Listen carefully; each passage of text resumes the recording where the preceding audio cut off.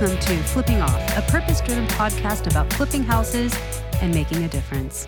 All right, good afternoon. Melina Boswell here, founder and CEO of New Wealth Advisors Club. And normally, as I start podcasts, I'm usually giggling and laughing and having a lot of fun.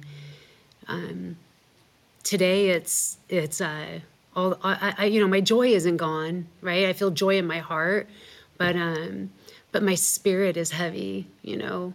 I feel heavy based on just the current state of our affairs as a nation, as a state, as a city, and specifically as just a human. My heart is heavy, and I've spent the last few days. This is on the heels of Pentecost weekend, which is interesting, and a lot of protests and demonstrations to create a conversation for change, I think, and maybe, awareness. There's so many words, I think, that are cliche and clicky, and my big concern is that they don't have any power behind them. So today I'm taking a different turn for the podcast recording, and I have a special guest, a very, very dear friend of mine and mentor in many ways, Mr. Sylvester Wallace. Hey. We also call him Sly. And I have in the house also my son David Boswell. Hey guys. Yeah. Amir Eliav. Hey guys. And Oscar Solaris. Hey everyone. So we are your rat-a-tat-tat panel for today. The Table of the Misfits. Yeah. And I just wanted to have a conversation today, and I asked Sly to come down as a leader in the community. That's how I see you, an African-American male leader in the community, leader of a church, pastor's a church, also personal trainer. Yeah. So you have a lot of influence over a lot of people. Right. And so I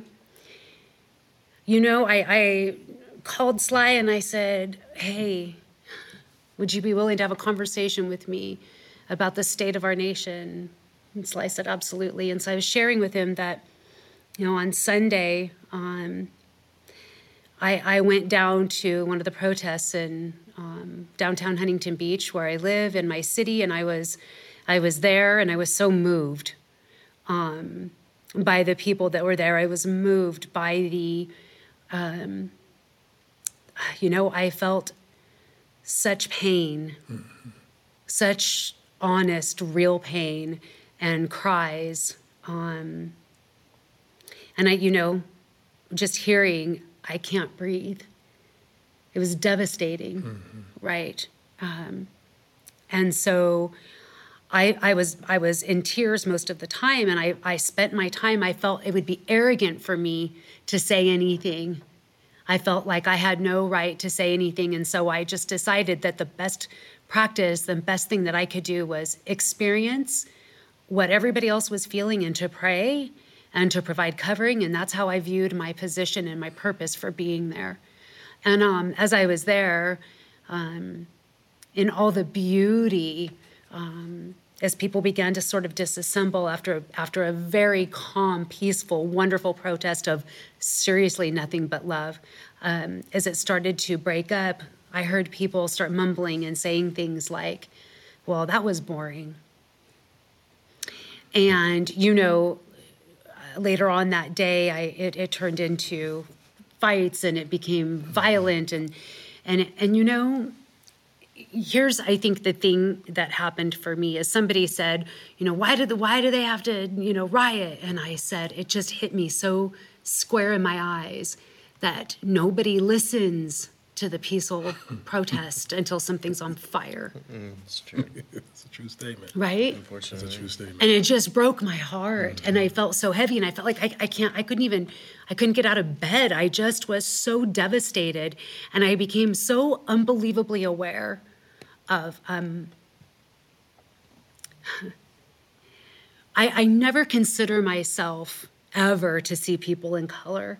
And I've come to the realization, I don't believe that, I would say people that are, for example, pursuing real estate investment as an entrepreneur, or they're looking at entrepreneurship, I bet you 99.9% of them will absolutely say there is not one racist bone in my body. And I believe that they believe that. But what I now recognize is that there is this unconscious bias, and I told you, this institutionalized racism that our country was actually founded on. And I want to talk about that because I want people to have the same conviction. And you know, for the first time ever, I didn't tell you this, I heard somebody say, when people were saying Black Lives Matter and somebody said all lives matter, and I just felt this pierce in my heart of, shut your mouth. Don't say that. It's so rude. It's so disrespectful. It is the game. It's like the devil of comparison. Don't compare. And I likened it to when Dave died and people would say, oh, I lost my grandmother. And you're like, that's not the same. Your pain is real, but it's not the same. All lives do matter. That's not this conversation. And so I really want people to be made aware of it. And I want people to get pierced in their hearts like I have been. Because I don't think any policy changes anything, Sly. At all. It's really sad. I can tell you, this is unfortunately common ground for me now. I remember 1992, and Taisha Miller right here in Riverside. And then I can even go back into history where two of my uncles were killed by Klan members and their wives. They raped their wives and they put their bodies on the train track and said that they were killed by the trains. There was never an investigation. There was never any justice. And so for me, this pain runs extraordinarily deep for me, and it really puts an individual in a position of desperation. I am not a man of war per se. I'm not a violent man at all. But to know that an innocent life was sifted slowly. I mean, 8 minutes. What can you do in 8 minutes? You can make a sandwich. You can wash your car. You can read a chapter in a book. You can do homework. 8 minutes as an eternity for someone to put their weight and look callously off as if you don't even matter. What is an institution? It's so ingrained in our thought process. It's so ingrained in the institution of what the United States is. It's in our DNA that you can kill somebody without feeling, without apparent ramifications. And so Sunday, I must confess to you that I didn't preach on the Pentecost. I wasn't talking about let the Holy Spirit come down, Jesus. I was talking about let's burn that man and tap it down. Let's go set it on fire. I am so sick of this. But that's the point of desperation that we feel as a community. And I think I can summarize the experience.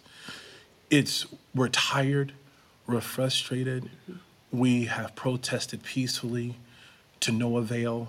We have petitioned law enforcement in the highest echelons of leadership, no avail. And I get the protesters. This is a different generation. Before when I was a kid, but in 1992, during the Rodney King riots, it was African Americans predominantly and a few sprinkled people here and there. No, I looked at the Riverside protest. Yeah. It was like, that's all white people. Yes. I was like, hey, where's all the black people? It's true. This is weird. It's true. But people as a whole are seeing that the institutional, galvanized, reinforced racism is unjust. But to be quite frank with you, when you tie racism to finances, when you tie racism, that's the key. Racism is tied into the very structure, the DNA of our society, because it's financially driven. And when you tie money to hatred. What do you mean by that? You mean like The Well, like amounts for of money. instance, like during the Bill Clinton era, they built more prisons, and Bill Clinton is a Democrat, and then the three strike law came. Okay, the three strike law impacted minorities more than anybody else. The prisons were able to be privately owned. So obviously, the more people in the prisons, the more money that I make. So for me to be able to stereotype you, Yeah. or for me to be able to racially profile you, it's now a matter of resources. Yeah. It's all a matter of money, and so until you break the backbone of economics or racial economics, it's never gonna change. It's never gonna change. Wow. Wow.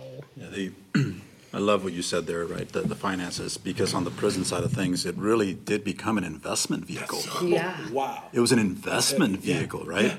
Yeah. And people step into an investment, they don't process what they're really truly investing in. It's like when I buy a stock in Apple, for example, right? It's like, oh, it's technology. Yeah, got it. But it's not presented as this is the New York State prison that I'm investing in. Yeah. It's a fund that they invest in. That's right. right. And That's heavy. and now you have these people that don't know what they're investing in. No. People know, right? But certain people are blind to it because they don't do their research. They don't really do the analysis behind it. It's insane. Yeah. Yeah. So it's a great point. Great point. And it's really, oh, go ahead. No, I'm just thinking, it didn't even dawn on me to have that conversation.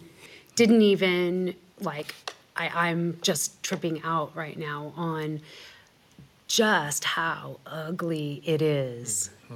Just how seedy and disgusting it is, right? Yeah. When you tie hatred to money. And here's my question for you. Do you believe that people who bought that stock, if they don't know, I think times have changed now. I feel like times have changed and people actually care much, much more now. They do more research. They do more research now. they People study are taking more responsibility. But I wonder if people really understood or they just don't think anything of it. Yeah. It's really capitalism at its finest. It really is. I mean, Yeah. it's supply and demand. Yeah. It was interesting because my wife and I, we were watching the TV, and Big mistake. terrible mistake. Terrible. So we're watching the TV, and how the media propagates and uses a format of sensationalism for ratings. Yeah. You did not. I mean, I had no idea that Huntington was protesting. Yeah. Until the news flash comes on. Anti-protest clashes, and it's this big violent thing, and it was like there was and again that goes back to economics. So if I sensationalize, I get viewers. If I get viewers, I get sponsorships. If I get sponsorships, the bottom line is we make money. Right. And so it's just really sad. And until there's, at the risk of sounding a tad bit militant, because I can be a little militant every once in a while. I think we're 2 generations away from leveling the impact of racism, and this is why. If we can get our children's children to be in position to sit on the judges' seats, Yes. to become law enforcement, to become the attorneys, to become the investors. That's why I love what you do. You create an environment for persons, regardless of their background, regardless of their socioeconomics, regardless of how they started, to create wealth, to impact change. Yes. Wealth is power. Yes, it is. I don't care how you slice it or dice it. That's right. Wealth is power. And for us to be able to get in these positions to influence change, become the congressmen, become senators, because as long as we're violently protesting, that goes back to regentrification. Because once you violently protest and you burn down Timmy's supermarket, Timmy's not going to build a supermarket in your neighborhood again. That's right. He's going to go up the street And then that's going to be empty. And you know what? Some investor's going to come in with money. Yep. And he's going to regentrify your area and he's going to push you out of the area that you could afford. And now that increases the homeless situation. It's a vicious circle. And again, it all goes back to money. But anyways, my wife and I was watching the TV and the news media was only showing African Americans looting. It's true. And I was like, wait a minute. Yeah. And that's not, yeah. So we went to even CNN as I'm not going to go there, but okay, praise the Lord. Anyways, it seems like as soon as like there was like different minority or when other races started looting, now I'm switching over to you know, and I was like, come on, yeah, they panned away. It's true. Because they're perpetuating fear. Fear sells, but what about, you know, being the African American and driving down the street and driving by law enforcement and wondering, am I going to get stopped today? This is a true story. When I moved to Corona because I moved there because my son is a phenomenal wrestler. So I wanted to create an environment so he can be successful. And they had great coaches at a school called Centennial. I was literally stopped 4 times in 2 weeks by the same law enforcement, the exact same person. The same cop? The same cop. Really? It was so bad. On the last time that this individual stopped me, I looked at her and I was like, I know you. And she goes, all right, just go. And she let me off, and that's the last time she stopped me. But it was just the fact that now I'm driving down Rimpau or I'm driving up the street wondering, am I going to get stopped today just because I'm Black? That's a real pain. This is not something that I'm delusional. Listen, I'm a United States Marine Corps. I'm a disabled veteran. I believe in the United States of America. I believe in the land of the free and the home of the brave. I was willing to put my life on the line. I've done things for this nation that I'm not necessarily proud of. And then to come back to the same nation when I'm willing to die for and be treated in a second-class citizen, it's offensive. It's like, well, what was the point? What was the point? That is really mind-boggling too when you say 2 uncles were murdered. Yeah. What? Yeah. Right? And you went and defended this country. Yeah. Yeah. Matter of fact, my parents were upset. Were they? That's why I'm saying 2 generations. Yes. Yeah, because legacy is real. That's right. Right. It was so intense for me when I said, Mom and Dad, I want to go to the Marine Corps. And they were like, do you know your uncles were killed? And this and this and that. You want to die for a nation that doesn't give a blank about you? This is what you expect? And they went on and on. And the whole time I was in the service, they disagreed, but they were supportive just because of my decision. It wasn't until I got out that I began to understand what racism really was. Do you know? No, actually, I really found out what racism was in the service. Really? Oh, yeah. I had no idea there was so many derogatory names for Black people, white people, Jewish people, Mexican people. I was like, what? Hey, whoa. It's not, it's taught there. Yes. It's segregated. The military is segregated. Like, they have tables. And you can vouch for this, right? Because you're in the Marine Corps, right? Yeah, so you know, like the brothers ate here. The Mexicans ate here. The white people ate here. It's like jail. Hi, this is Christian Rios. As many of you know, I've been a member of New Wealth Advisors Club for over 7 years and got started when I was 17 years old with absolutely no real estate experience. One of the biggest lessons I have learned from being in the industry is the need for authentic relationships. If you're looking for an actual team locally in Southern California with all the resources needed to close deals, register for one of our free workshops by visiting www.joinnwac.com. Thanks for listening to the Flippin' Off podcast. All right. Yeah, so you know, like the brothers ate here, the Mexicans ate here, the white people ate here. It's like jail. I'm serious. Isn't that crazy? Tell us about it, man. So when I went to Okinawa, Yeah. and I spent time there, I was there for a year. and I ran into an old crusty master gunnery sergeant, right, and a master sergeant, and they were in the 60s. Ooh, yeah. So they were telling us because we were, for me it was, as a minority, it's weird, right? Because you think it's a unit, so we're all one. And when it comes down to it, I think we are. But peacetime does some weird stuff, right? Yeah. Peacetime is where everybody's like clicky and does all that. Softens up. But they were talking about how you would have the white military guys chasing the minorities across the base in fights Yeah. during the 60s. Yeah. But then when crap hit the fan, Everybody's together. everybody's together, defending each other, got each other's six, we got each other's back, everything's good, right? But then you go back to peace, and weird things happen in peace. And I've always said that all military services, police forces, all of that, right, is a direct reflection of the community and the societies. That's good. Right. So you can't be fooled to think that you're stepping into a different environment and not expect what's out there. It's just not possible. Yeah, that's right. Because that's where you're picking people from. Ooh, that's good. Right? You're picking people from the South. You're picking people from the coasts. You're picking people from the Midwest, right? And we all show up with our own beliefs. That's good. I mean, there's people that don't know. When I joined, there was people that are like, "What are you?" What are you? Like, you're not black and you're not white. Well, I ain't never met no Hispanic, right? I'm like, seriously, that's right. Right? You're It's dead just on it. Sure. it really was that. It's very similar depending to where the you're Israeli from. army too. Yeah. It is? Yeah. Yeah. It's because up until we go to the army at the age of 18, everybody go.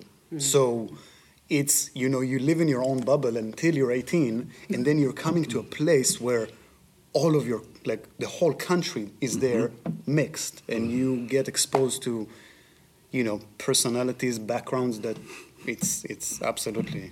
So, Amir, that's an interesting question. So, what are the different backgrounds? Is it more religious? Is it more religion? In Israel? Yeah.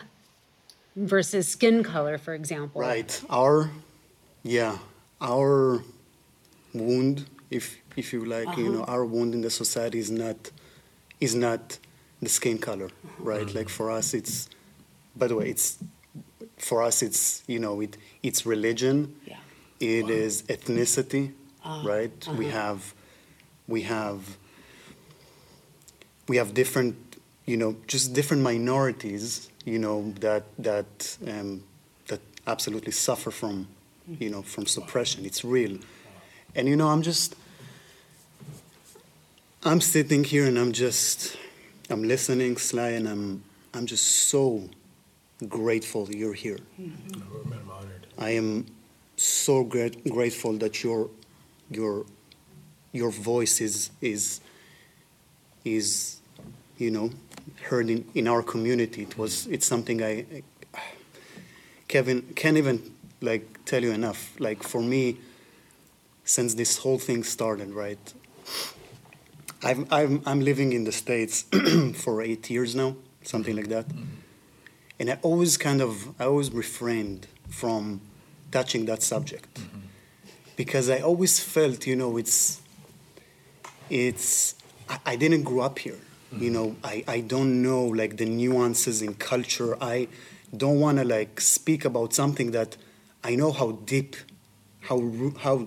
deeply rooted that is, and I don't want to just say something and sound like I know we have in Israel enough laundry of our own, right? And when I hear opinions, about what's going on in our society, regardless if it's pro or that's also subjective, but regardless of what that opinion is, it always sounds a bit Arrogant, not ignorant? smart, ignorant.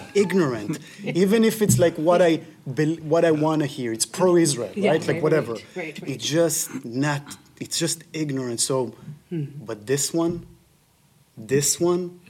when I saw that video, just shook me to my core,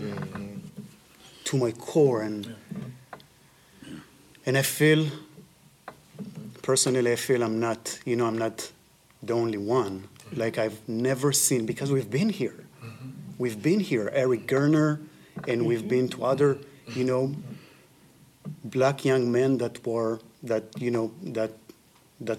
killed by police officers. We've been here in the last, at least when by the time I'm here, and it feels like this one hit different to a lot. Because you've seen it. It's 8 minutes. 8 minutes. We could clear a house in a combat environment in less than 8 minutes. I'm wrapping my brain. No one had around. What about common human decency? Seriously. You know what I'm saying? Like, Yeah. just, sir, he's saying he can't breathe. And it was like, I'm not going to be content until you die. Yeah. That was the look. Man, but we're taught. I mean, I remember my father having a conversation with me. He said, son, this is the kind of situations that further perpetuate, that mindset. My mother and father told me we were living in Syracuse, New York, and we was in the hood. Like, when I say the hood, not the hood, okay? We were in the hood. And so my father got a break, and he started working for this company called Anheuser-Busch. And so that was like big deal because they paid like a lot of good money, right? And my mom started working for General Motors. So we moved to the suburbs called Cicero, New York. Cicero, New York. And my father had to sit me down because I'm like, oh, we got a backyard now. Oh, look, we got toys. Oh, look, we got neighbors. And so this is great, right? This is dope. My father sat me down and said, listen, son, the kids may be cool with you, but the parents are not. You can't go to their houses. They don't feel like you feel for them. And so he had to give me, no, Dad, no, I like little Tommy. And then I went to little Tommy's house, and little Tommy's father's like, you can't come in here. And it was like, this is systemic. Yes. And the conversations that I had to have with my sons, check it out. Listen, man, you're a great athlete. As long as you're playing ball, as long as you're doing this, they'll love you. But I promise you, when the music stops and the basketball goes down and the wrestling uniform gets folded away, they don't want to be bothered. Dad, that's your generation. That's just what I'm talking about. And again, he's seen it happen. It really starts with conversations like these. With us forcing our kids to have exposure to different people. Racism can be disseminated if we just expose one another. I'm not gonna lie to you. I'm from New York. Only people I've seen was Puerto Rican and black and white and Italian. Yeah. When I got out here, I seen a burrito for the first time. I was like, Del Taco, what is that? I was like, this is dope. I like Del Taco. True. I'm serious. There's no Del Tacos in Syracuse, New York. Come on, man. Yeah. Oh, yeah. Yeah. Right. Just where I thought. Yeah. And it's just exposure. We can't be we can't be blind and ambivalent to the differences in one another. I think it's beautiful. I had a thought if the whole world was black, I was like, that would suck. Right. If everybody was black, I'd be like, oh, yeah, he's black. Yeah. There's another black guy over there. Yep. Another there. But I like the beautiful things that that Asian brings. I like the beauty in like the white people and the Polish and the German, and we all make this beautiful symphony of artistic love that God put us all together so we can enjoy that and not use it to kill one another. I don't know.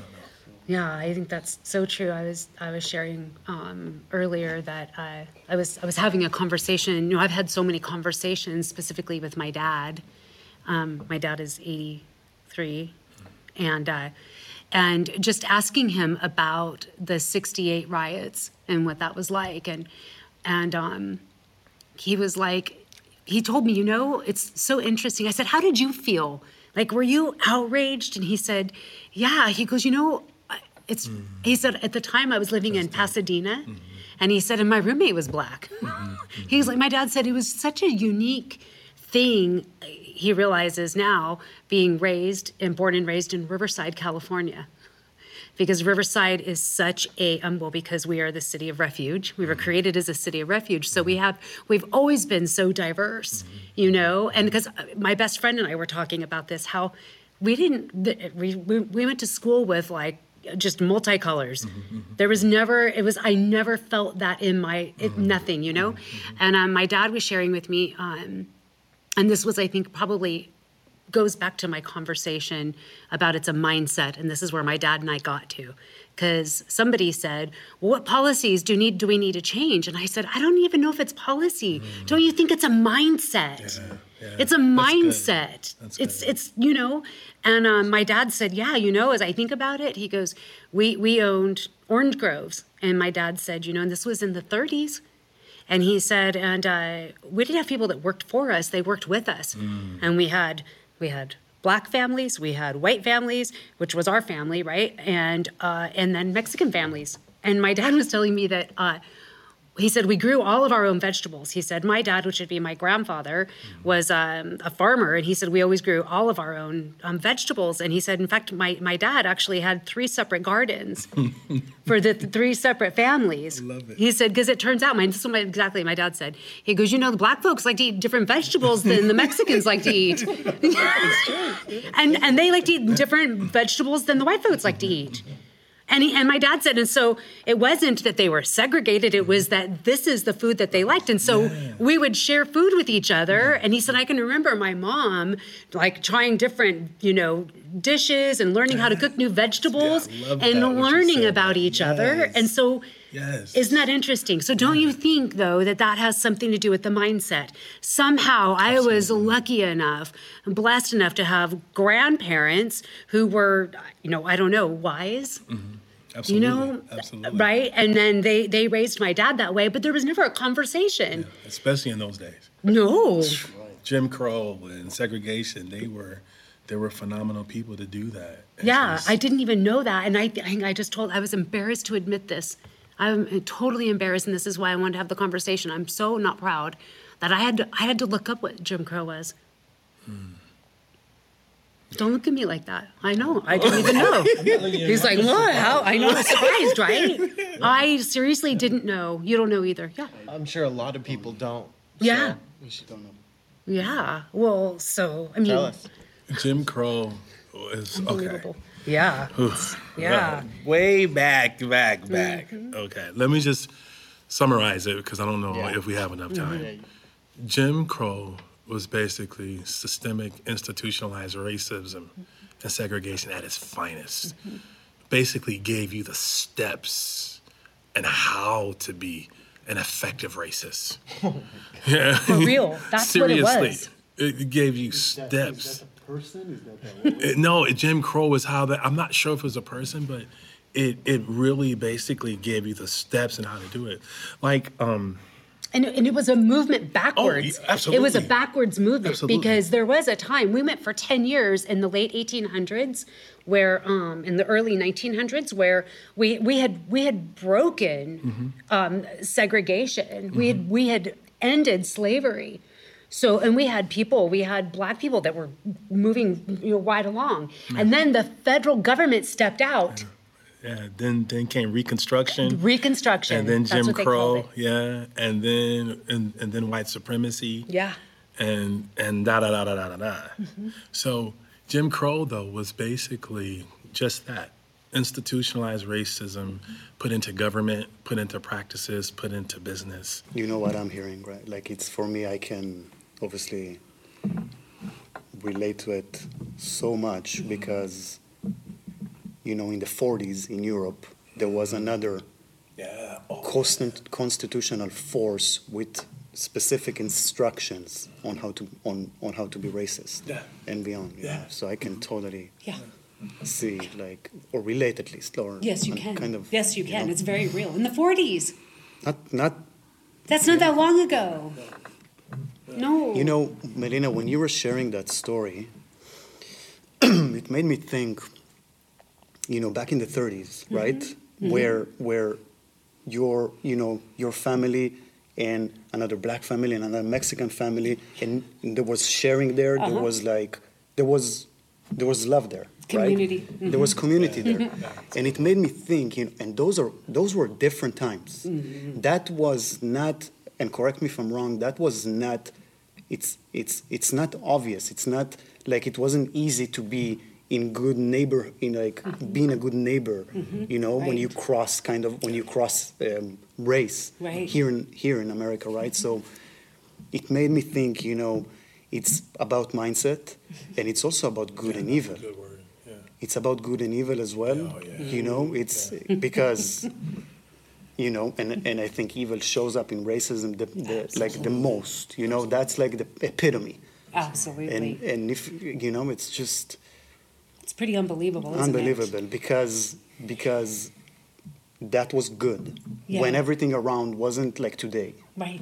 Exactly. And good is deeply rooted. It is generational, apparently. Yeah. I was shocked. My dad just told me this morning. I was completely shocked when he told me. Because I was really trying to get to the bottom of the conversation and really looking at myself. Yeah. And wanting to get honest about my own, maybe unconscious bias that I have, that I'm not even aware of, and why. And so that's why I started asking my dad, and that's when we kind of got, and I was completely shocked, but it made sense to me. Yeah.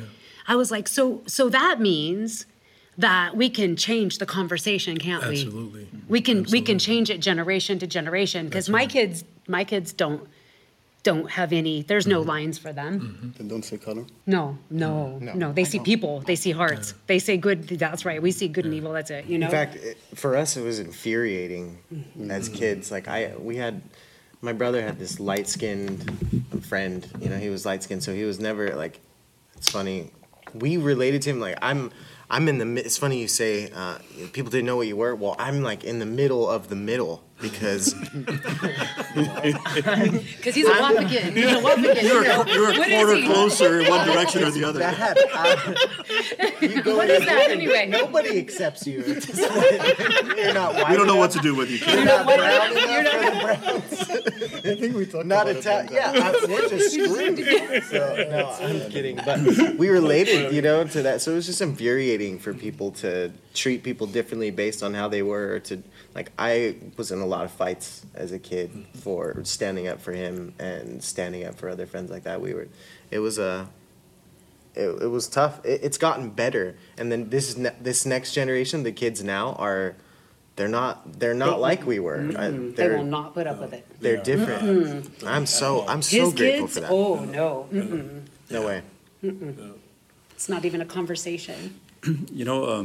So what you were sharing about your dad, immediately I go into suburbs, right? And even today, if you go to the suburbs, it's very different than bigger metropolitan areas like Los Angeles, for example. And then if I start thinking back in time, when people first migrated to America on the East Coast, right? There was Little Italy, Yes. there's Koreatown, there's Chinatown, Yes. right? There's all this, right? Very cliquey still. So how much of that became some of the reasoning behind, right, the racism, right? Because you're crossing into my neighborhood now, right, and all those things that used to take place. So I still see that in big cities, and it starts to blur a little bit in the suburbs, or it just goes in the closet. I'm not sure yet. Yeah, that's interesting. I feel like my grandparents got it right, though. Like, honestly, because what did they do? They didn't try to change. I think that was the thing that I was the most moved by, what my dad shared with me, was that they celebrated their differences. Is it? Isn't that it? They didn't try to change anybody. My grandfather wasn't like, no, you're not going to eat hot peppers. Yeah. You know what I mean? No, it was celebrating it. You called it so many times as an African American. We feel like, and I can just speak, that we have to assimilate in order to be ingratiated, in order to fit. Yes. God didn't design us. Our looks are different. Our what we eat is different, Yes. and we're not designed for that. And the reason why there's so many fights and struggles what is considered normal and the mainstream, we don't fit into that. Right. Because we've had, okay, this is how, you're asking me to assimilate. This is how I view it.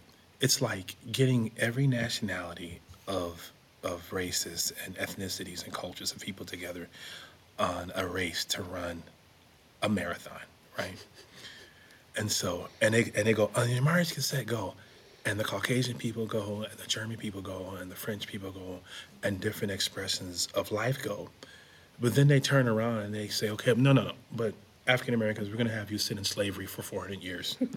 And then we're going to give you segregation, and then we're going to give you Jim Crow, then we're going to give you Reconstruction. And then we're going to say, well, catch up, what's the problem? Come on, catch up, come on, what's it? Yeah. Yeah. If we can just learn to celebrate that. Yes. We gotta learn not assimilate. I'm so, like I said, your parents were just phenomenal people because they took, like, I believe it's like in the Jamaican foods and the Caribbean foods. One of the things that I was so disappointed of is that my wife and I were supposed to go to Italy this year for our 25th, and we couldn't go. And I was thinking, man, I'm gonna have some pizza over there. And come to find out, hey, that's American pizza. That's not true Italian pizza. No, it's not at all.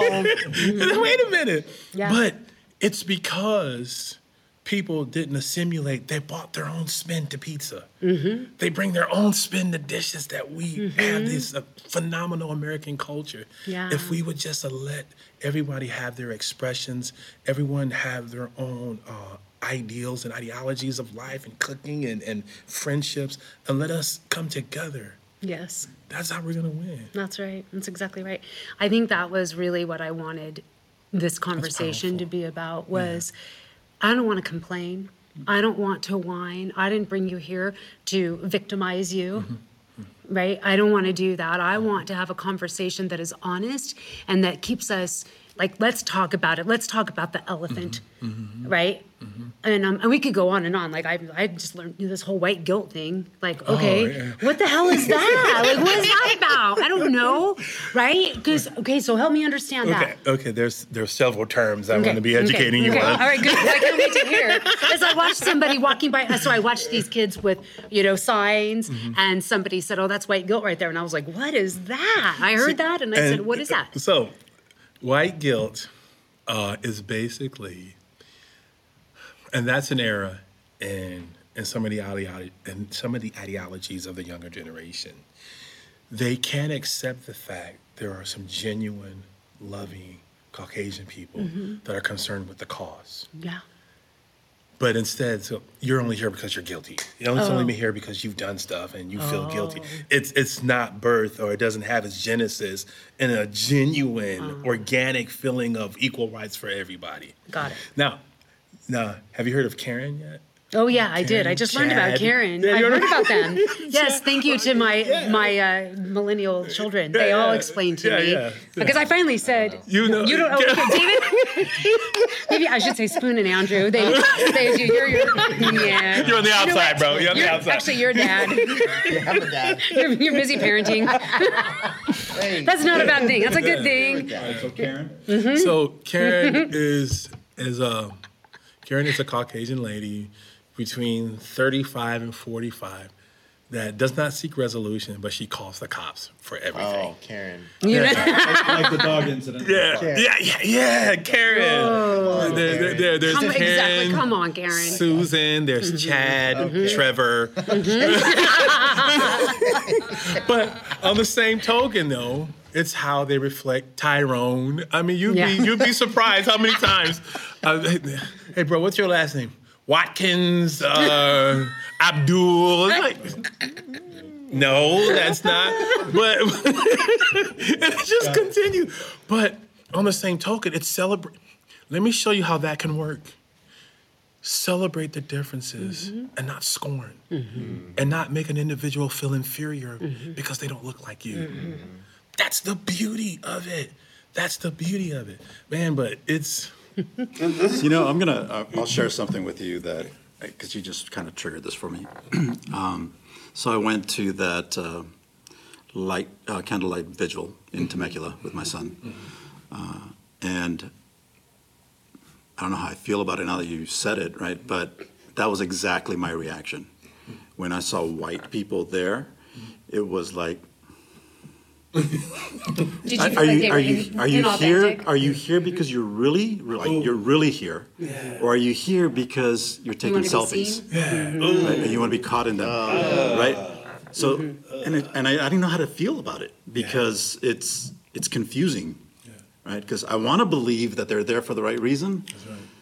But then you're kneeling next to the memorial getting pictures taken. That's disgusting. Right? It's like, So it's like me okay, not so- even feeling. I didn't even feel. I thought it would be arrogant for me to hold a sign. That's how I felt. I felt like I would just be arrogant, and I couldn't do it. So that's why I felt like I just stood with them and prayed. And that was me yesterday in downtown Riverside. Was I walked with them. Yeah. By the way, I still had my Marine Corps shirt on, right? Because for me, it was like, what hit me yesterday is what you touched on earlier. I got emotional yesterday about it. And I got emotional for a few different reasons. An image I won't get out of my head is this young lady stopped at the intersection, and she got on the roof of her car. And everybody that went by and made eye contact with her, it was just, I love you. I love you. I love you, right? Beautiful, beautiful. So She was authentic. So you can absolutely. sniff out the authenticity. Yeah. African American lady on top of her car saying, I love you, right? It's just beautiful. And what started to happen for me was, in between the other barking that's going on and all the other weird stuff that's being said and all that, more of those things started to show up for me. And I think she made it okay for me to look out for that instead of being caught up in the moment of everything that's going on. And then it became, this is why I served. This is why I served. That's good, man. Because people can actually do what they were doing. Absolutely. They were able to now be there and delivering a message that's not being heard and it's fallen on deaf ears. Right? I definitely need to hear that. I need to So, hear so, that. so that's something that I think you and I need to hold on to, that what we served for isn't what's prevalent, right? What we served for was to make a change and allow others to be able to have those rights and enjoy those freedoms. That's good. And I know that rights and freedoms, right now, it's like, it's a lot of contention with it. Yeah. But when I look at the flag and I look at that's my belief, right? That's Is the American flag stands for That's good. the rights and freedoms that we all should have, That's right. and we need to continue to fight for. That's right. That's right. That's excellent. That's Right? I couldn't But that was the whole thing for me yesterday, was just taking all that in, and so it's in this conversation, of course, as well. so important to have. So important to have. And I don't want the conversation to end. You know, and I think the only thing I can do is influence. If I look back and I look at my grandparents, and I think they were nobody.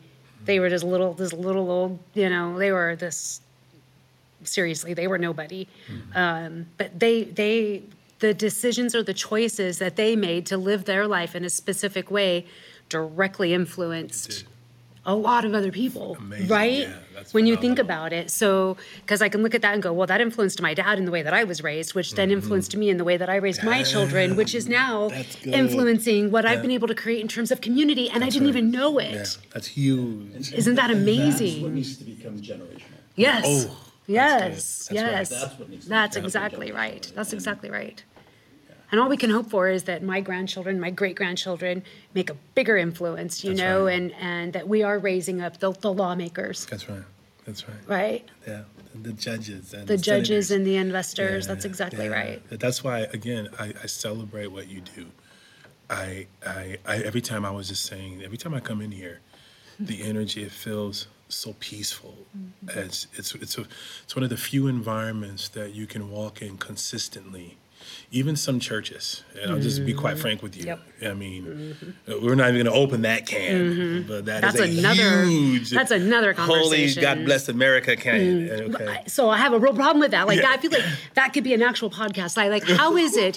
Please help me Boy. understand how, on one hand, we said this, and on the other hand, like, I can't even reconcile it. Yeah. Oh my gosh. Right? Rick Warren said something the other day, and he said something that was so profound. He goes, it's a man, not a black man, that had his knee, that someone put his knee in his throat and killed him. And once you separate your issues and your stereotypes and your own opinions, and just see a human being. Seriously. A human, let alone, let's move all that out.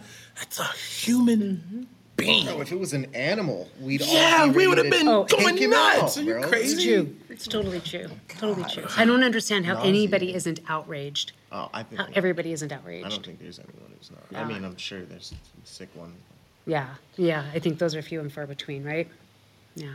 Well, I guess it's a good time to wrap it up.